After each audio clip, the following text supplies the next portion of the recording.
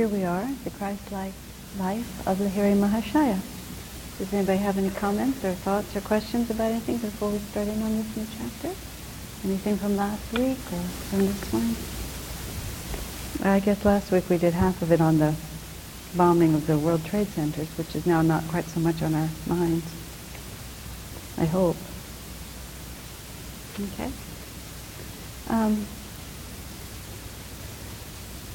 Master starts this whole, you read this autobiography so many times and you don't remember everything that's in it, even if you read it a lot of times. This whole chapter, this whole beginning part about John the Baptist and Jesus and the whole Elijah and Elisha, and it's just such a story. I mean, eventually I think the Christians are going to get real mad at us. Right now we're so busy being persecuted by our own Guru Bhais that we don't really have time to be persecuted by the Christians, but in fact Master himself said that. Master said there will be a time when SRF, when self-realization will be very strongly persecuted. He said, quite frankly, especially by the Catholics. Right, and Swamiji, that's why it took Swami a few years to realize we were being persecuted by our Guru Bhais. Because he always expected to be persecuted by somebody else. Swamiji expressed it by saying that right now, self-realization is just figuring itself out. We really have two very rival, self-contradictory points of view between SRF and Ananda in terms of what Master's teaching actually is. I mean, really very different points of view.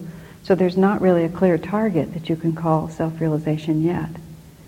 And when this, Swami was just speculating on that, when this dynamic of this conflict is resolved and the course of Master's mission is more clear-cut, which will be in a short time, in a long time, I don't know. And that's when the power of it will really develop, and then the people who it really threatens will be able to see what it really is.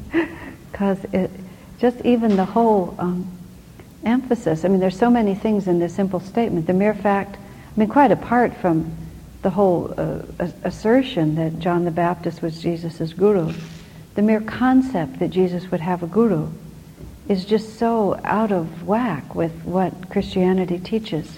And in fact, the whole lost years of Jesus, according to Yogananda and other masters, were actually the years in which Christ went back and studied in India. And as Yogananda put it just really simply, that the three wise men were Lahiri, Sri Yukteswar, and Babaji, and they came from India to do homage. And then when Jesus came of age, he went to India and studied yoga in the Himalayas with the masters. There's a film that East West sells, rents, called The Lost Years of Jesus, which was made by an acquaintance of Ananda, and Swami Kriyananda appears in there also, and it's very interesting. The film itself kind of gallops off and you end up dealing with Hitler's spear of destiny and things like that. But until it kind of gets really out there, it's a very interesting story, and it puts forth all the different evidence there is. I mean, there's traditions in India and in Tibet of this great yogi who came and then went back, and then the legends of what happened to him when he went back to his own country. And it's just widely assumed it's the story of Jesus. And Yogananda said unequivocally that it is, that he just went to India. But the reason those years were taken out of the Bible, according to the tradition that Yogananda describes, and they were taken out some hundreds of years later, was because when they were sort of getting Jesus organized for the church, they had a certain picture they wanted to put forward of him. And the idea that he had to go off and study to learn something didn't really fit with the theology as they were creating it. And the theology as they were creating it was he was the Son of God, and they were making that very literal and not symbolic as he really meant it. And as the Son of God, why would he have had to study? And Yogananda tells that there were those at the time who said, look, the direct disciples knew that he went to India and it was fine with them. Why can it not be fine with us? But those saner voices didn't win. And so there's the whole period where he grew up, he was 13, I guess, or whatever, 12, and then he was 30. And there was just nothing in between. And as Swami comments on it, they had the nerve to remove, but nobody had the nerve to really create a whole new life for him. Swamiji says if it were true, at least, I mean, one of the disciples would have said, and he grew up and worked in his father's shop. You know, they would have said something. But it was a short life, and these were his chroniclers, and not one of them says anything about it, which speaks strongly to it being removed. Yes? Is it in the Dead Sea Scrolls or any other things that have been discovered? I think so. Does anyone know that? I believe that some of those discovered scrolls refer to his travels, but I'm not certain of that. It will come out. But you know, saints come and they have direct revelation, and then they tell you what's true. So Yogananda has come and has by direct revelation, by an intuitive reading, how does he call it?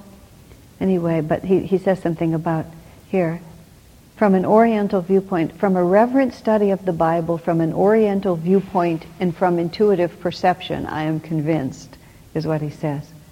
In other words, he can tell directly. He knows directly what the story is.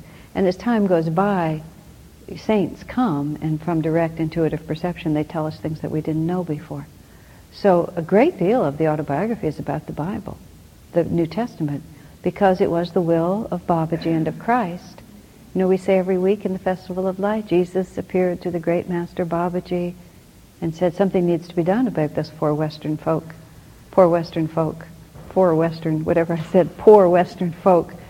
because they're taking really good care of the homeless, but they're not taking good care of their souls because they've gotten really mixed up, right? And something has to be done about it. So that whole process resulted in Master coming to the West. And he came to the West to teach the New Testament and the Bhagavad Gita. He called it all religions, but that's really all he taught, because they contain the essence of all religions. But what he taught about Jesus is not really at all what they taught about Jesus, what the Christians teach about Jesus, so-called Christians, what the churches teach about Jesus.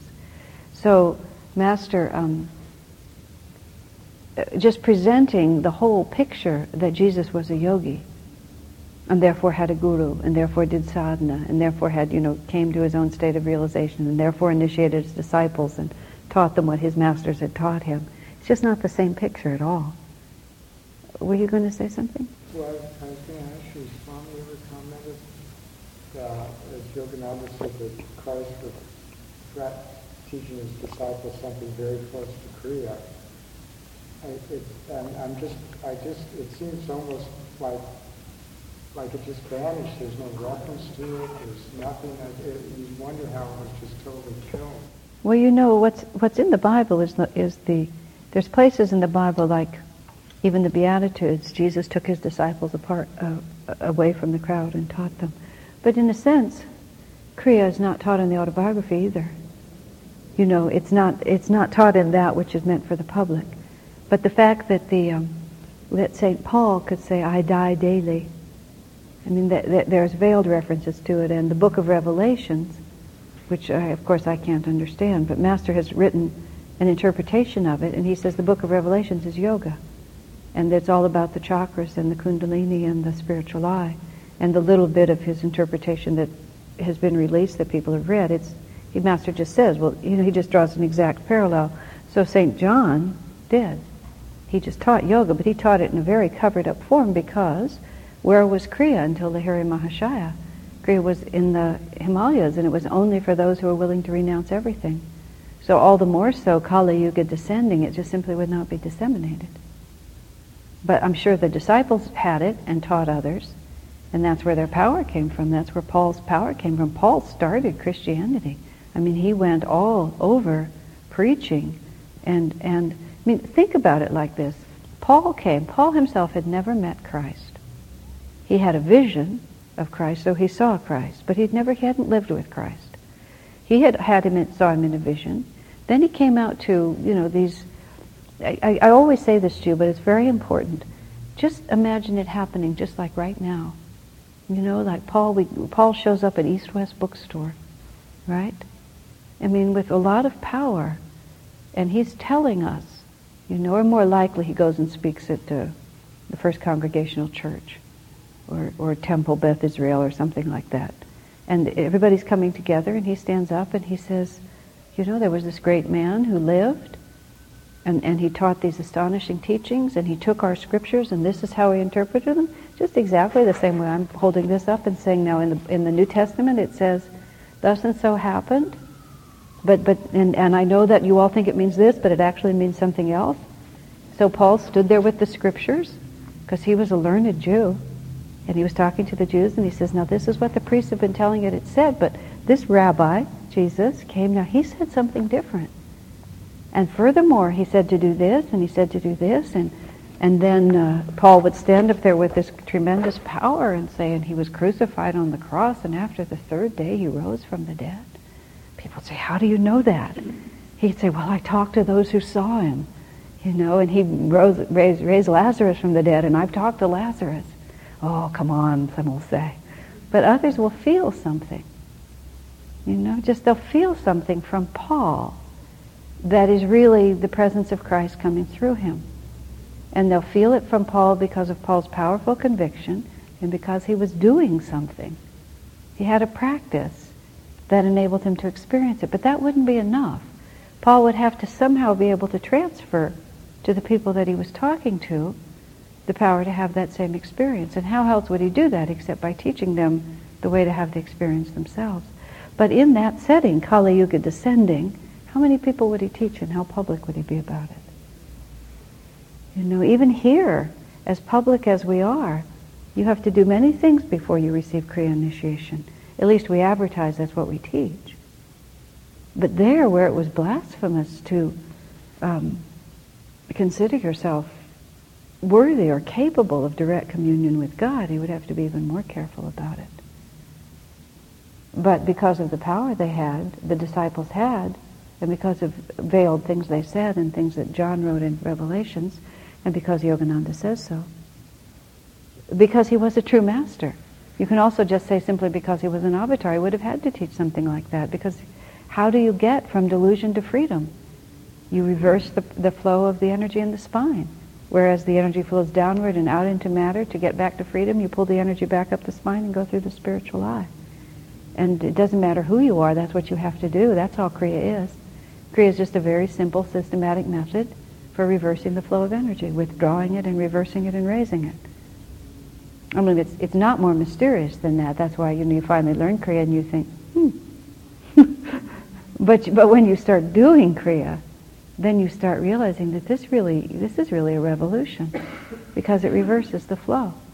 And that's simply what there is that you reverse the flow. So Paul was quite controversial, and was eventually beheaded for going around and doing that, because people couldn't stand it. They just couldn't stand that he was taking it down, teaching them something that they had a huge system in place. Just a moment, Richard. They had a huge system in place. All of these Jews started out just being Jews. Paul couldn't get anywhere with the Jews; they were just too fixed. So he went out to the Gentiles, and what he really created it among the Gentiles, because the Gentiles had no position at all. The Jews had a very strong, fixed position about this renegade Jew, because that's who Jesus was. The Jews, the priests of the temples, are the ones who crucified him, because he was just way too out there for what they were doing. And they never really did accept him, and that's why Judaism shrank and became a separate thing. So Paul said, look, I'm not going to just hammer my head against you stiff-necked people. He said, I'm going to go find somebody who cares. And so then he went around to people who were just living their lives, and he came and he said, I have a profound revelation to offer you. And he had all this power. How else would they have believed it? It's fascinating to really contemplate. What would have made them believe it? He wrote them lots of letters, only some of which are saved. But he explained to them how it worked. He must have given them something to do, because then he went on. And it held. So there must have been people there who were able to grasp it and do something themselves and then transmit it, because that's how it always works. And then the Jerusalem Christians went along behind him and tried to tell people that his initiations wouldn't really work. I love that. Does that sound familiar? And they wouldn't work because they weren't following the Jewish law. They couldn't really do it. It was Judaism, and they weren't following all that. They had to convert. That's why In the Bible, there's all these discussions about whether you have to be circumcised to be saved. These are Paul's letters, these intense conversations about whether or not Jesus' salvation applies to you if you're not circumcised. And you think, this is a weird conversation. But the conversation was whether you could be a Christian without being a Jew. Because originally when they went out to teach Jesus' teaching, they were converting people to Judaism, and you had to take the whole thing. You had to not just take the new revelation, but you also had to become Jewish because it was a revelation for the chosen people. And then Paul said, no, I don't really actually think that's the way it is. I think you can this is the good news. You don't have to take the old story. You can just take the new story. And that was not popular. It was not popular at all. So it was very, tough. And they all got, eventually, except for John, I believe they were all martyred by the end. Because it was just, but a new teaching is always based on the blood of the martyrs. We hope in the Dwapara Yuga ascending it's a milder form of martyrdom. But I don't know. There's always this requirement. The world just doesn't sort of say, a new revelation. Let us abandon all our old ways and just embrace a new way. That's just not quite how it works. People are invested in what they've got. I was even thinking, and I'll finish this thought, and I know I haven't forgotten you raised your hand, Richard, but right even as we speak, and forgive me for always talking about SRF, but it's so illustrative of what we're dealing with, I have to keep talking about it. For only because it's very important. I'm so steeped in it, but I'm not steeped in it just to be oppositional. I'm steeped in it because it's very instructive. SRF, the individuals leading it, started molding it to match their own preferences, which is, of course, what everybody does. That's why the avatars have to keep coming. Swami writes in a place called Ananda that the essential core leadership, with the exception of him, which is why he's not in it anymore, were very institutional religion-oriented. And they just started they thought, well, here we are, we have responsibility for this great mission, and they looked around and they just started making it in the form that they were used to, where the organization and the institution is part of it. And they just heard masters say things that sounded to them like they were supposed to make a big church. And then they just started trying to figure out how you take this big teaching and make it work. But unfortunately what they've done here is that when Master did things that fell outside the parameters of the little box, they just cut him to fit inside the box so that he would fit. Even just Swami uses the example of when Master was alive, people took Kriya initiation as often as they wanted to, the same as we do. Sometimes we have ceremonies just for Kriya bonds, but any person who's had Kriya can go to a Kriya ceremony and take the whole ceremony and receive the blessing and make your offering just as if you'd never been there before. Believe it or not, the SRF practice is once you take it, you never can take it again. You can witness the ceremony, you can even make your offering, but you can never be initiated again. And that's because they decided that Kriya was like being baptized in the church. It was the baptism. And once you're baptized, you can only be baptized once. So, they just took the parts and they just cut it off. I'm saying this because that's just what the Christians did with Jesus. They sort of started making this story, and they started building an edifice, and their power and influence over people was dependent upon the things that they had built, and so they had to just kind of cut out the parts that didn't work. And it's very natural. It happens very easily. It's not a good thing, but nonetheless, that's the way it goes. That's exactly what's happened here. And the whole business of reincarnation is really all through the Bible. In Jesus' own words, who do you think John the Baptist was? And then people guess. That's what's in the Bible. They guess, who was he? And they guess previous prophets. Now, if there was, what could be more clear? Except that that's just a very simple statement that they all understood that reincarnation happened and that John was somebody before. And they tried to guess who he was. And then Jesus himself says, Elijah has come, but you knew him not. Because the Old Testament ends with this promise that Elijah is going to come back again. This is a continuous story. And there's the scene between Elijah and Elisha asks for Elijah's mantle, just as Master's telling it there, and Elijah says, well, I'll give it to you, but only if you can see me as I ascend, which is to say if your consciousness is expanded enough. And then you have this mysterious thing where Elijah diminishes himself temporarily in order to raise Elisha. And so Elisha becomes Jesus. He becomes this great saint, but Elijah's temporarily a little smaller because he poured it all out. I said to Swami, what a confusing twist of fate. Swami's response was, an eloquent shrugging his shoulders. He had no answer. I asked him these questions at the breakfast table once. And he just raised his arm, shrugged his shoulders. He didn't have an answer either. I said, it's just such a confusing twist of the plot. He said, yeah, but there it is. What can we say? What it really is. That is the way it happened.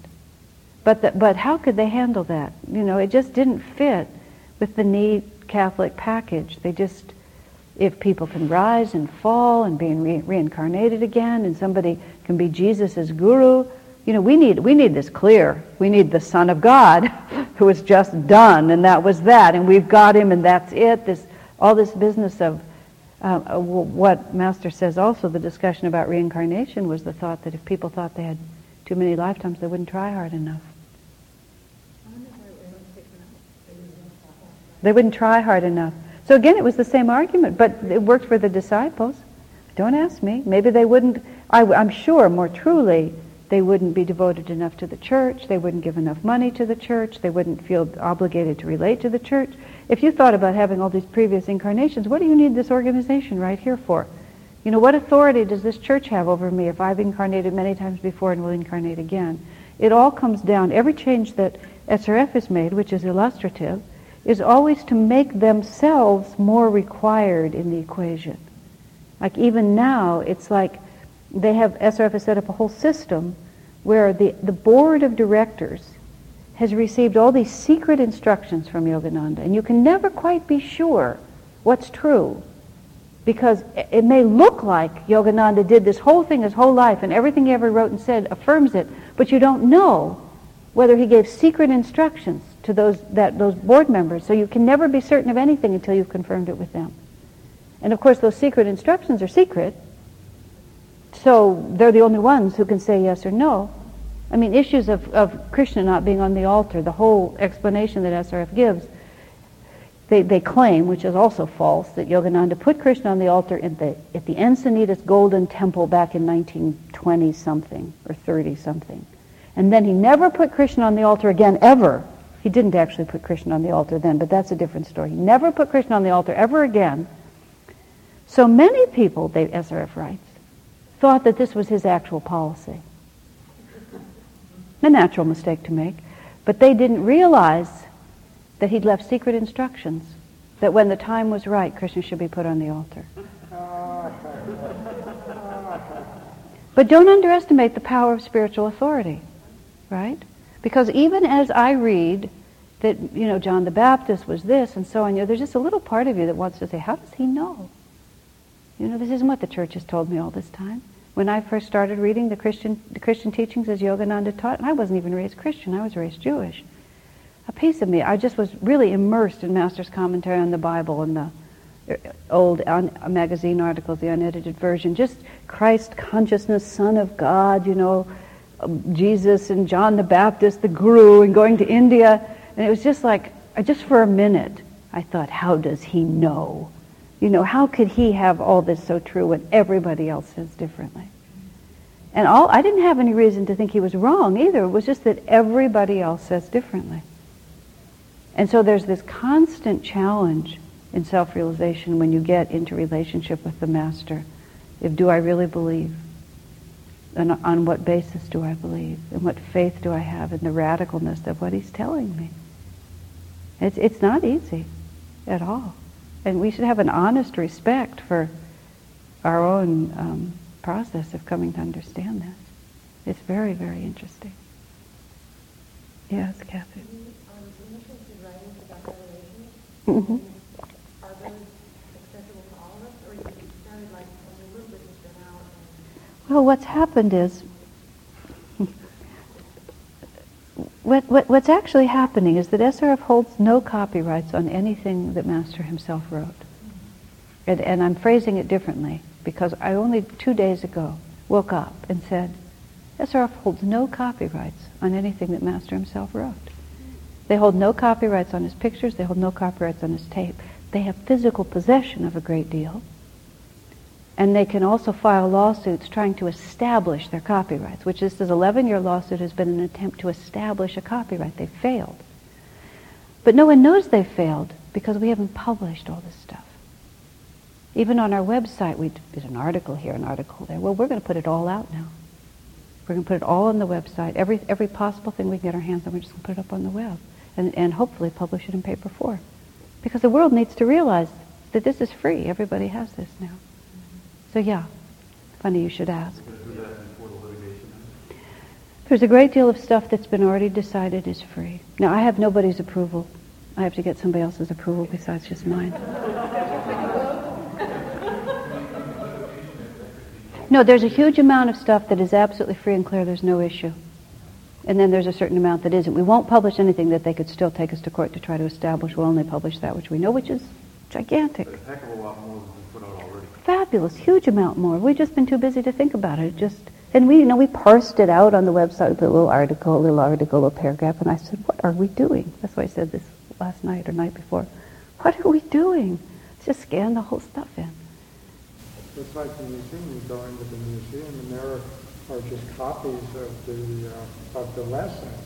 And remember, in the museum, that one section where they have all the booklets from the 1920 lessons. I'm wondering, why don't we just you've got the book, put it up on the web? Good question. There's a lot of books there. Well, but Yogananda's own voice is startling. It's startling. Yogananda's own voice is startling.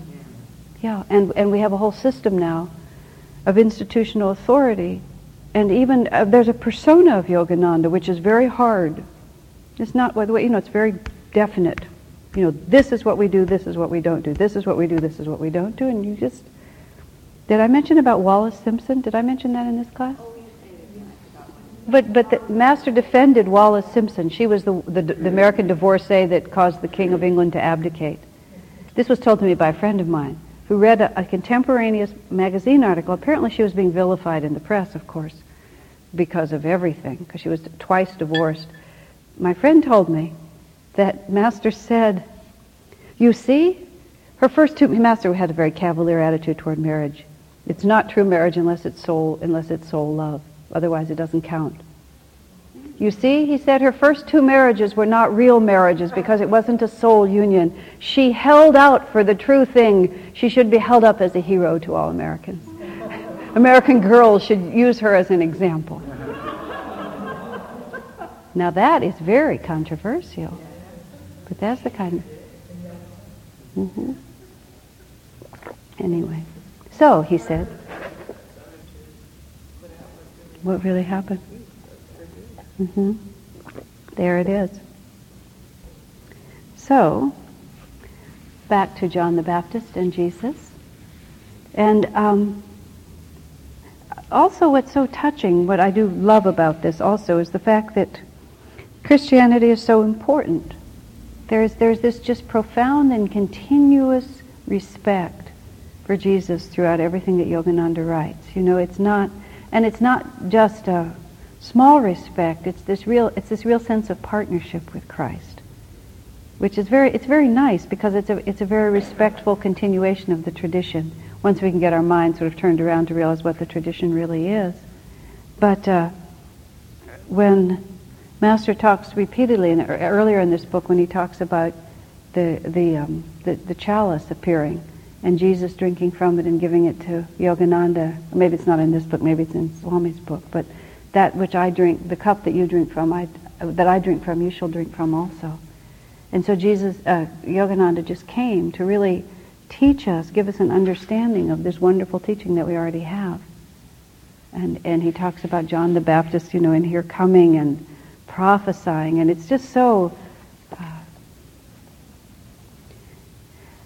when you can remember again, this book was called The Yogi Christ of India. It's such an exciting story, and it captures the imagination, and so much about Christ's life. I mean, some of us have some Americans, some Westerners have tuned into it and just really revel in it. But it's really a story worth reveling in. It's a remarkable story, And it's our story. It's the story of our own soul. And we can sort of watch these things that Jesus did and really realize those are our actions. Those are our attitudes. That's our future that we're watching. And it's just wonderful in that way. So then he also uses this, he uses the illustration Master does of John and Jesus to give us sort of a feeling for this relationship between Lahiri Mahashaya and Babaji, which we've read in the previous chapter, but the way that Babaji called him up to the mountain and took care of him so beautifully and then reinitiated him and sent him off to do his message. It also, because our own life, all of us, our lives are lives of discipleship. At a certain point when we reach our level of true spiritual sincerity, we're also drawn into this relationship of master and disciple. So Master really wants us to understand it when he says, Babaji says to Lahiri, my son, I shall come whenever you need me. And then Master says, what mortal lover can bestow that infinite promise?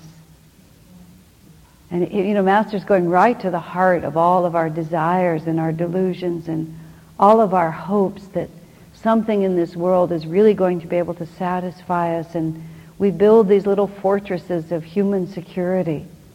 And then Master just cuts right across it. And first by the story that began at the beginning with all this about Elijah and Elisha and John and Jesus and this incredible complexity of divine relationship. And then we have the story of Lahiri and Babaji, and we just get this picture in our mind of the kind of love and friendship that we're really looking for.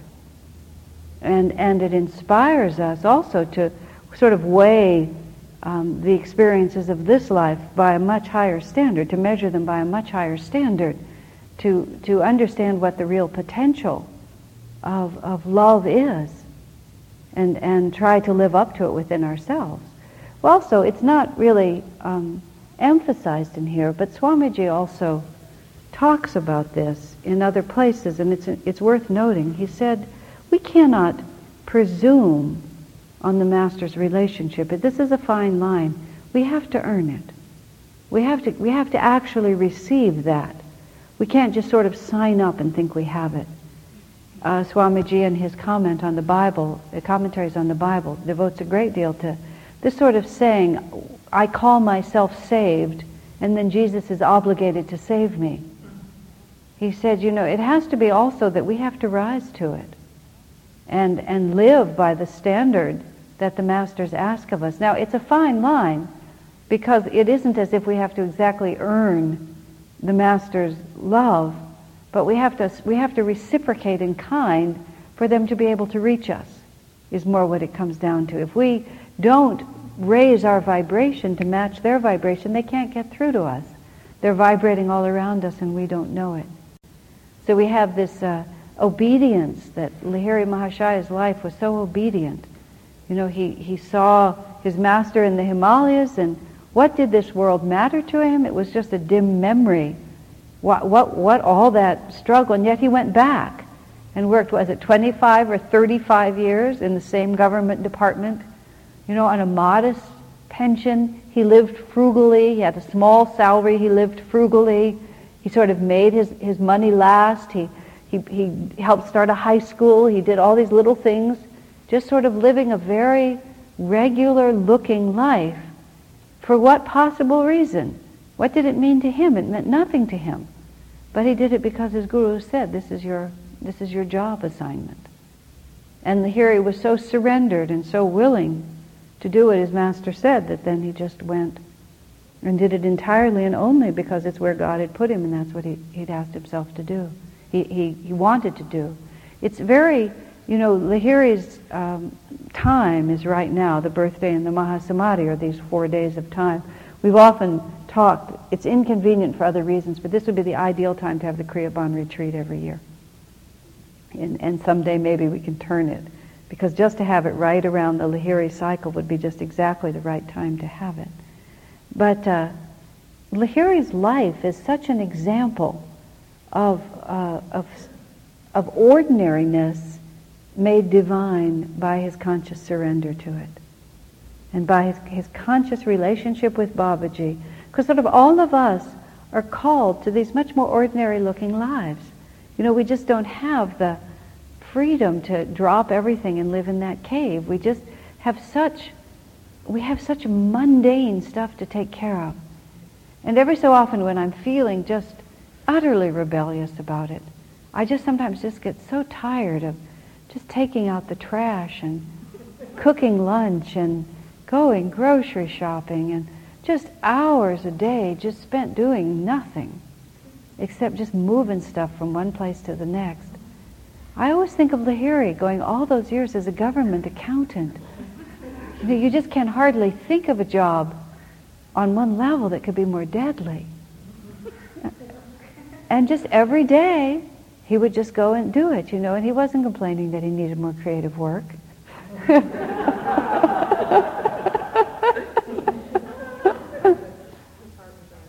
Yeah, he just did it with God and for God because it was asked of him.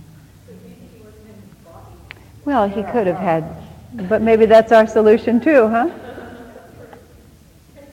Maybe he did sufficient Kriya, so it didn't matter. I mean, I understand, but it's such a peculiar life. Really, on a certain level, it's such a peculiar life. It just doesn't, except for that great moment when he was 33 and he went up there and met Babaji. The rest of it was acted out on such a mundane stage. Now, of course, it was anything but mundane. We have the previous story of his wife challenging him and his, you know, materializing on the ceiling and being surrounded by angels, and, you know, so it was anything but mundane. And then after he retired, he spent day and night in that room. He seldom left it even to walk to other parts of the house. Now, I mean, that's not ordinary by any standard. I mean, extraordinary, but still, it just was tucked in this little corner of Varanasi. And it's so fabulous at the beginning, especially. It did say, I sort of missed this before, that by the end he did let them start that little organization in Calcutta. But for all those years, he never, as I said earlier, he never even let the disciples speak to each other. How did the word spread? You know? But I know from just my own life experience, there's just somebody hears about it and tells somebody. You know, you must come. I met this man in Varanasi. He's so inspiring. Just like Yogananda's own father. His employee says, I would like leave to go visit my guru. Oh, you shouldn't be spending so much time on that. And then Lahiri materializes in a wheat field. And Yogananda's father said, maybe I'll go check this out. You know? And maybe it wasn't so miraculous for each one, but somebody will say, well, you know, where were you last night? Or why can't you come with me now because you have to go where? Well, maybe I'll go see too. And then those people who have the consciousness to receive, and that's what I was saying about being disciples, you know, to just declare that you're a disciple, you have to also receive the vibration. Now, I'm not saying that you haven't, so don't become paranoid about this. But you can see there were many, many people in Varanasi, but not all of them heard about Lahiri. And not all those who heard about Lahiri had the capacity to intuitively understand this was something they ought to do. And it wasn't by any means a mass movement. Swamiji says they talked about Lahiri's Gita classes on the balcony. And Swamiji said the balcony was very small, 10, maybe 15 people. You know, you think of a world movement looking really huge, but it doesn't necessarily, because for 10 righteous men, you know, the Lord would have spared the city of Sodom or Gomorrah, right? Because that many people could, just a few have that power. Swami tells an interesting story in, I think it's Siena, where there's this host, this holy wafer that, let me see if I have this correct. Yeah, I think this is the never decaying holy wafer. Were you there, Joe, when we saw that? Yeah, was that Siena? I think so, but I don't remember. That was Siena. You were there. Okay, and what happened there was some sanctified holy wafers, the communion wafer, and they were stolen. And it was a great scandal because these are, this is the transmuted form of Jesus Christ, and somebody had stolen them. What would become of them? It was a great sacrilege. So the whole town, this is how the story is told, the whole town prayed, and then something miraculous happened. The details escape me at the moment. And then there's been this miracle ever since in regard to these wafers, that they were discovered or something like that. None of that is important, and I obviously wasn't important to me either because I've forgotten it all. But the whole point was that they were stolen, the quote, whole town prayed, and then a miracle happened. Swami said very quietly, there must have been a saint praying. Because he said, all the prayers of people who don't pray very powerfully don't really add up to one good prayer. It's not quantity. Because everybody can be praying, but if they're praying restlessly without real divine power, they're not going to draw divine force. But one saint praying, who could really draw the power in, could create the miraculous occurrence for all the others. So, in the context of Lahiri and in the context of being disciples, what I was trying to say was just that it doesn't take a lot. It just takes a few who really have that connection that can create a whole new reality. It's also important because as we ourselves work doing our little job to establish self-realization in the West, whatever role we each play in this little project, we also have to think in the divine and not in a worldly way.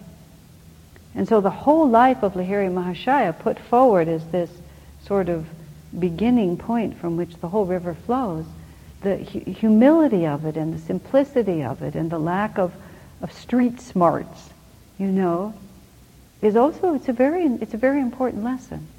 Now, when Yogananda came to America, he didn't follow Lahiri's model exactly. He advertised, for example. And it was controversial when Yogananda advertised. It wasn't considered to be, just an obvious thing. You come to America, you advertise. He had to defend it. He had to defend it even to Sri Yukteswar.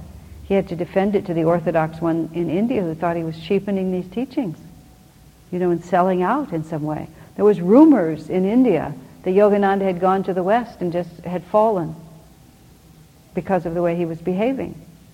I mean, SRF, bless their hearts, just sanitizes everything so you don't have any idea what really happened. And therefore you don't have any true picture of how you should behave. And when things happen to us, we think there's something wrong. Because we don't recognize what it was like, what it was really like. Because, we don't want to think that Yogananda had to struggle. We don't want to think that there was misunderstanding between himself and Sri Yukteswar. We don't want any of those things. We don't want to so we just pretend none of that happened. But as a result, the master gets sort of more and more flat, right? But he was quite controversial. He did miracles in public. That was very controversial. And he advertised, and he would say, if Wrigley can advertise his chewing gum, that's what he would say. He said, I can advertise good ideas for people to chew on. And that was his rationale. Because he thought, well, why not? Everything in America is advertised. They're advertising all this trivial, useless stuff. I can advertise something that will really help them. Why not? But Lahiri Mahashaya never even made an organization. How can you do this? Like this. I mean, Yogananda had the right. He was an avatar to do whatever he wanted. But what Yogananda also set an example, as distinct from Lahiri, so Lahiri's life is important, is that Yogananda looked at the time and place and did what was appropriate. In our controversy with SRF, I realized there's a kind of a piece that I haven't made clear in some of the stuff I've written, and I haven't had the will yet to make it clear, but I hope that I will, which is that we accuse SRF of changing Yogananda's teachings, and then SRF accuses Ananda of changing things.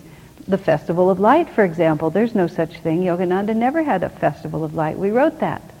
Swami wrote that. We do lots of things that Yogananda never did. Okay?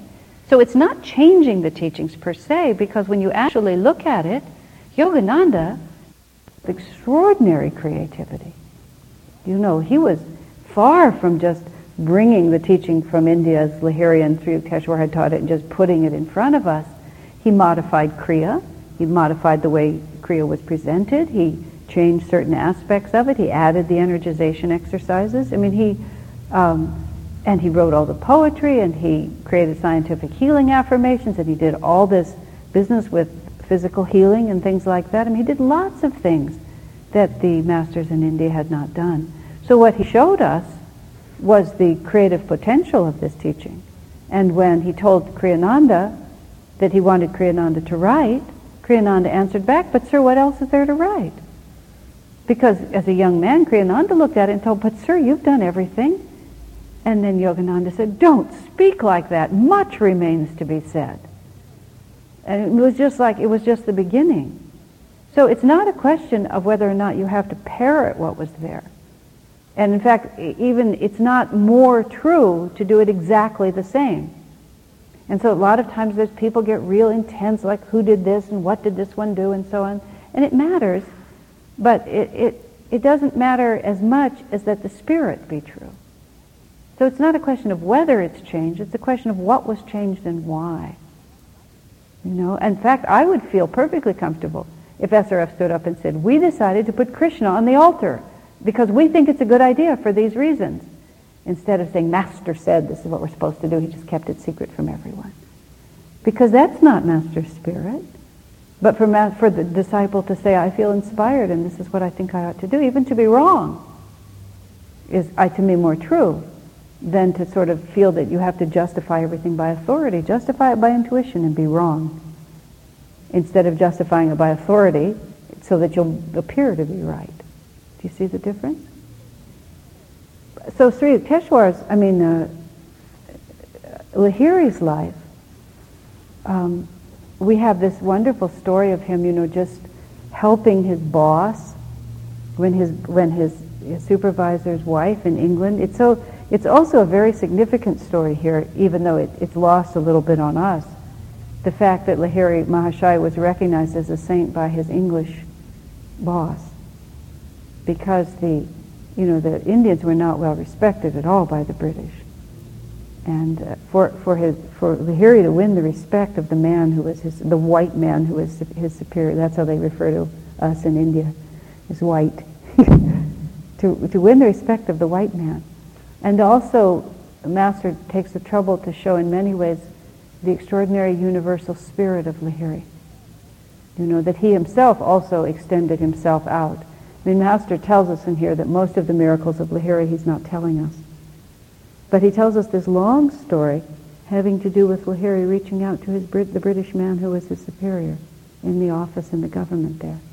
And there's a real lesson in it. Just Master really wants us to get this lesson, and the way times are developing, we may get a real chance to get it, of the universality of all nations united in the spirit. And so he starts with Lahiri Mahashaya, who started this whole thing. One of the first stories he tells here is his relationship to this Englishman. And then how the woman comes from England. "You're the one I saw in the light." And this is really quite extreme. Not to our minds, because we're Americans, but in the context, very much so. And he even refers there how Lahiri had all this courage as a high caste Brahmin, that he was willing to deal with all of the Muslims and the others. He was very much breaking with tradition. So Master doesn't bother to emphasize whether that was controversial and whether there was any backlash, but the mere fact that he said he had the courage to do it implies that. So again, you read between the lines. This is what a Master's life is like. If it took courage to do it, that meant there was opposition to his doing it. But that he had the force of will in his own quiet, determined way to just ignore these things and go forward as he knew it meant to be. Well, let's take a couple of minutes. Let's take a 10-minute break, and then we'll go back and go on with this. Any comments or questions before I go on? Yes. I remember reading about Lahiri making comments, not his comments on the Bhagavad Gita, but he had his website. Right. It's not in English, it's been Bengali. So they're in English. I have not, you would think somebody would have translated them by now, but I've never heard of them. Has anybody else heard of them? Why hasn't anyone translated Lahiri's comments on the Bhagavad Gita into English? But I haven't heard.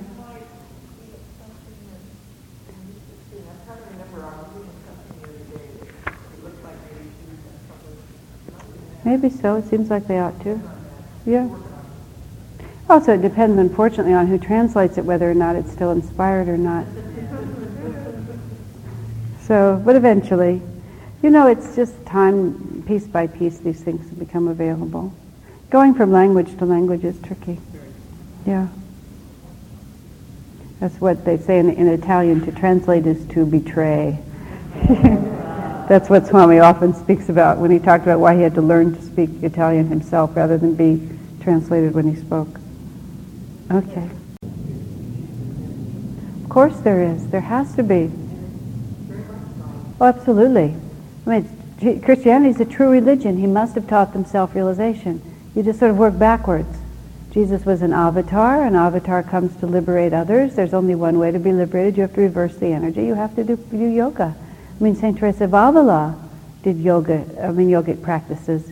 She just didn't call them that. I mean, her books are just the same, because once you get there, there's only one way to go. The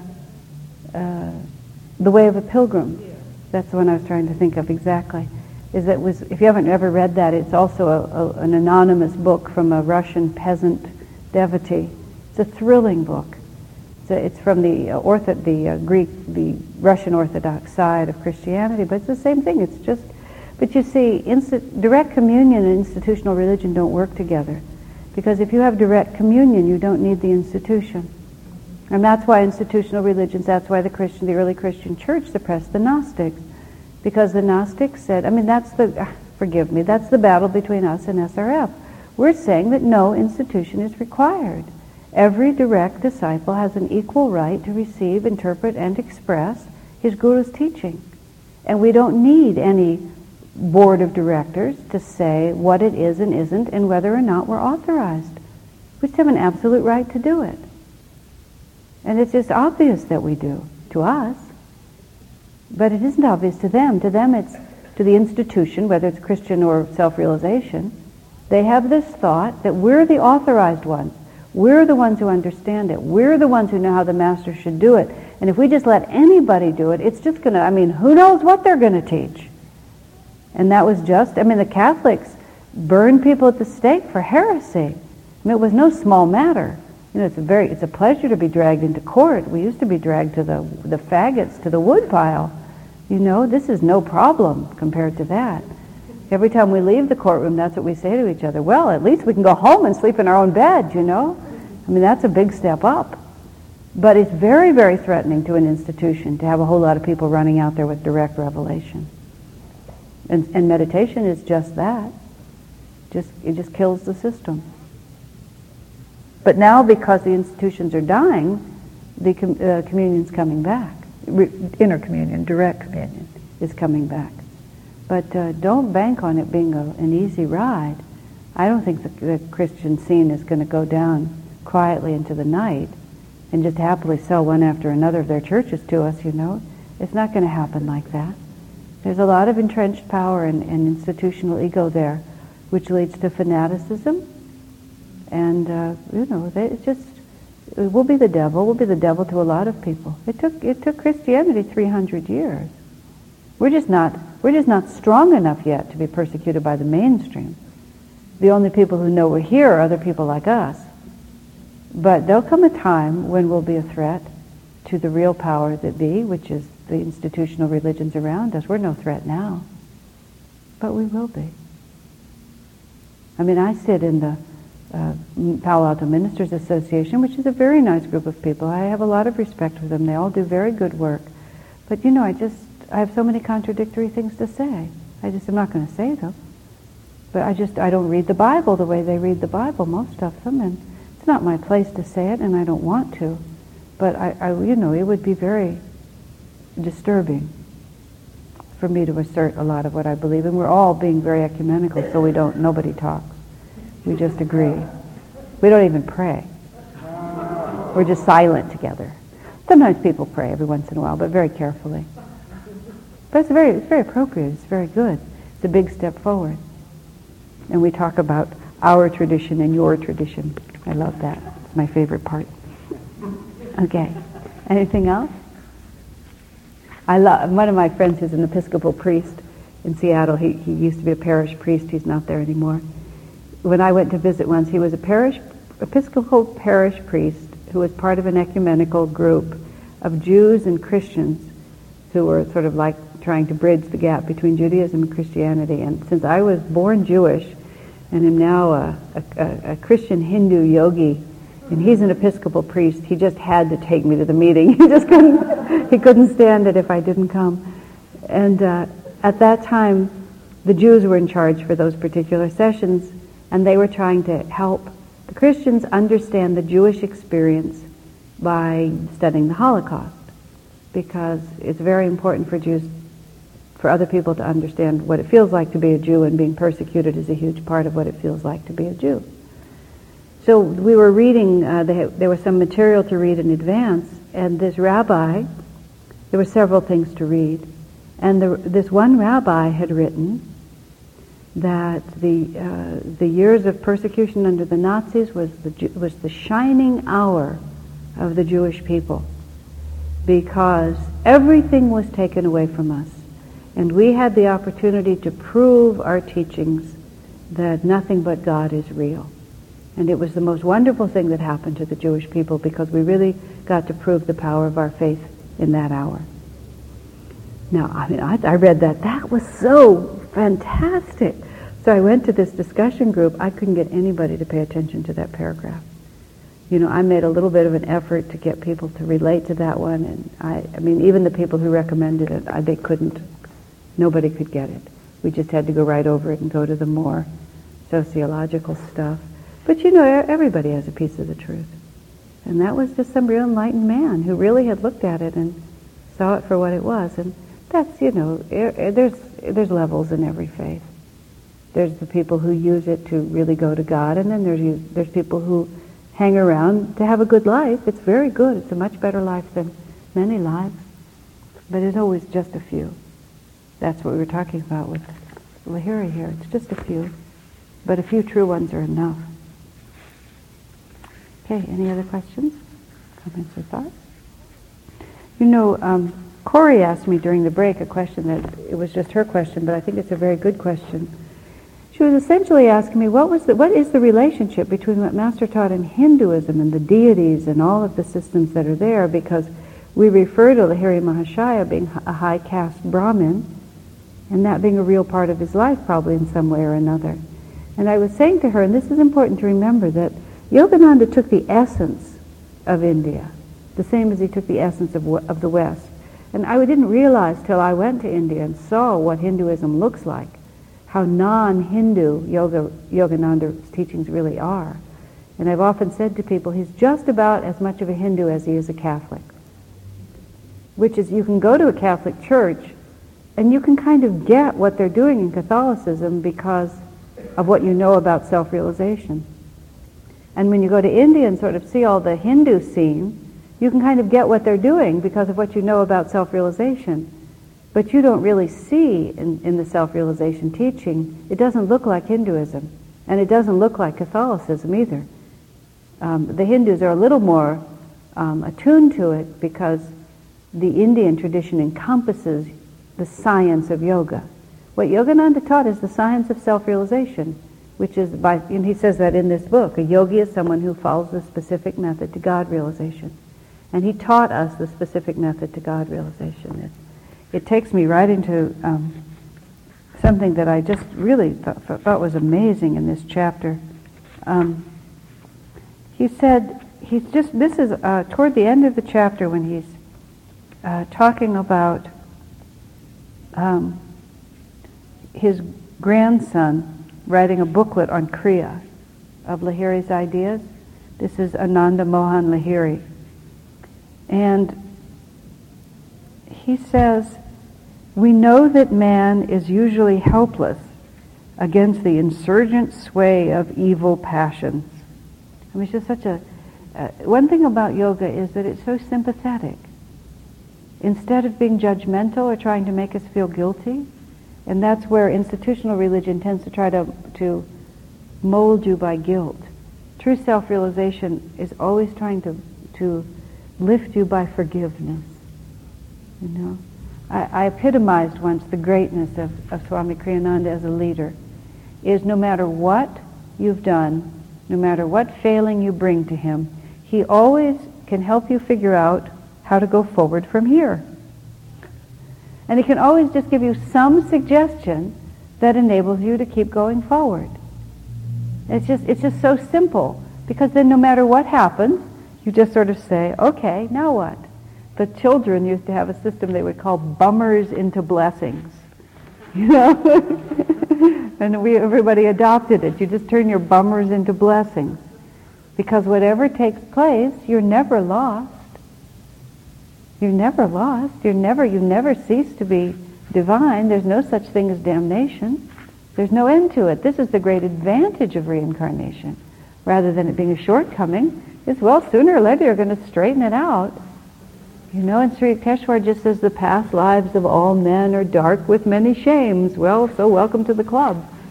You know? So he says that man is usually helpless against the insurgent sway of evil passions. But these are rendered powerless, and man finds no motive in their indulgence. Now, that's a very interesting phrase. In other words, there's no reason to go there. You know, we're usually helpless in the face of all these evil passions, and evil passions is sort of a dramatic word. But what he just means is all of the thoughts and feelings that draw us out of our attunement with God. These are the evil passions. You know, fear, anger, lust, jealousy, laziness, judgment of others, self-condemnation, guilt, everything. Just name them. Those are all the evil passions. And we're usually sort of helpless in the face of them, aren't we? These thoughts come, somebody does something. I often have told the story of just being, when David and I were traveling in the motorhome, and I was in the back of the motorhome making a peanut butter sandwich with his peanut butter jar on the counter, and David was driving. And later on I found out that he actually was at fault. But all that actually happened is we were going on a curvy road, and it turned out that he had spaced out a little and had to put the car back on the right side really fast. But all that happened to me in the back is that we were driving along, and I was making this sandwich, and all of a sudden he made a sharp turn. The peanut butter jar rolled off the counter and hit me right in the foot. Okay? Not a big deal, you know. It didn't even spill the peanut butter, it just landed on my foot, and it hurt. My instant reaction was to be mad at someone. I mean, it was just like, all that happened, it's an inanimate object, and it hit my foot, and my foot is bruised. Now, what will it serve for me to be mad at someone? But that was the first thing I wanted to do. I suffered, I wanted to hit something back. Now, isn't that stupid? But that was really how I felt. And I told David about it later, and I talked about it. We were on a lecture tour, and I used it in my classes over and over. And a long time later, David told me he actually was at fault. Because, of course, it was him I wanted to hit, you know. But I mean, at the time, I just thought, well, it was just a curve in the road, and the peanut butter jar rolled off. What can you say? We are in a traveling vehicle, and I am making it back here. But it was so incredibly clear to me, because it's not that clear. It's, you know, you feel really justified. His situation is really complicated, but really all that's happened is you hurt, and your goal is to hurt somebody else. They have a trendy phrase for it, passing the experience down the line, right? Passing on the experience. But that's what he's saying here. Those are the evil passions. But then he says there's no motive for indulging them. And indulgence, again, is the right word. Because we're indulging our ego's desire to separate itself. You know, the pleasure of being a separate ego and pointing a finger at the world. But there's no motive for it. I mean, the reason we do it is because we think we're going to feel better. The peanut butter jar hit my foot. I'm enough of a philosopher to realize that it's really going to hurt no matter who I yell at, right? And of course I wasn't stupid enough to make a fight with my husband for driving in such a way that the peanut butter jar rolled on my foot. But really, people would. And at various stages in my life previously, there would have been a motive. And the motive would have been just, I felt like it, right? But then he says, there's no motive for their indulgence when there dawns on him a consciousness of superior and lasting bliss through Kriya. In other words, we have an inner experience of real joy, superior and lasting. It feels better to be in the spine and through Kriya Yoga to reverse the flow of energy up to the spiritual eye than it does to just dissipate it out in these evil passions. It's just the whole spiritual path. It's just right there. You don't need anything else. You don't need any doctrines. You don't need any rituals. You need nothing. You just have the experience of a superior kind of bliss through Kriya, and then you just don't have any motive to do anything else. Perfect. Amazing. And that's why Babaji said to Lahiri, give it freely to all who ask. Because just give them Kriya. And of course you have to give them Kriya in such a way they can do it, which is why we don't publish it in a book, because a little bit of understanding is required, or else you have Kriya and you don't really have Kriya. And it hurts you to have it because you think you have Kriya, but you don't because you can't do it. And then you say, well, I tried it, it doesn't work. What Yogananda said isn't true. It has to be given to you in a way that you can do it. But if you can do it, then everything settles itself. You know, that's why in these last 2 weeks when we've been talking about, all the chaos reigning on the planet and that may get worse, is that we have a real job to do, and that's to do our Kriyas and to share the fruit of that and to inspire others to take Kriya. Because the more people take Kriya, there will be no motive to indulge in these evil passions, right? And just a few people like that become a huge force on the planet, a huge force. I mean, Jesus had almost no disciples, a handful of them, and they changed the course of history. Yogananda had just a few disciples, and he says his life too will change the course of history. Lahiri Mahashaya had many disciples, but he had nothing going on. He just taught them to do Kriya. He just said, keep doing it. And that's why also Lahiri says, no matter what happens, just keep doing Kriya. Because if you can find no motive to indulge your evil passions, because you have a superior experience of Kriya, then there you are. Beginning and end of story. Everything else is unnecessary. It's just so absolutely amazing. So when Babaji allowed Kriya to be brought down out of the mountains by Lahiri, Lahiri set in motion this absolute revolution. And we're part of that. We're just sitting here, going home at night, getting up in the morning and doing our little Kriyas in our little rooms. And I say that way sort of, because they're not little. Our rooms may be small, but our Kriyas are infinite. Doing this practice, which is making us into a whole new species. And just think what the fruit of that will be. Because it won't be a matter of people restraining themselves or policing one another, although, as I've said many times on this planet, it's still required. But it's just people liberating themselves from the mere impulse. Anyway, I love that. So, well, I think that, this is the other one I loved. Our eagerness for worldly activity kills in us the sense of spiritual awe. Isn't that? We cannot comprehend the great life behind all names and forms. The second. Just because science brings home to us, just a second, familiarity has bred a contempt for her ultimate secrets. Our relation with nature is one of practical business. In other words, our eagerness for worldly activity, I read that a little differently, which I like better, it's more relevant, was just our preoccupation with externals. And that's what he's writing here. And our eagerness for worldly activity is also our desire to dominate the world. And this is Western culture. Western culture is interested in natural law only insofar as we can use it in one way or another. And not in order to merely appreciate, although the greatest of all always appreciate. But what Master decided to use that side to launch the science of Kriya Yoga, because he felt that Master's the West's practical interest in how things work and what the effect of that will be on our lives made us the ideal candidates for Kriya. And that's what he said. Americans long for a simple practical technique so that they can be as practical and as individual in their religion as they are in everything else they do. And that was why it came to us. Okay, that's my story for tonight. If there's no questions. Okay, thank you.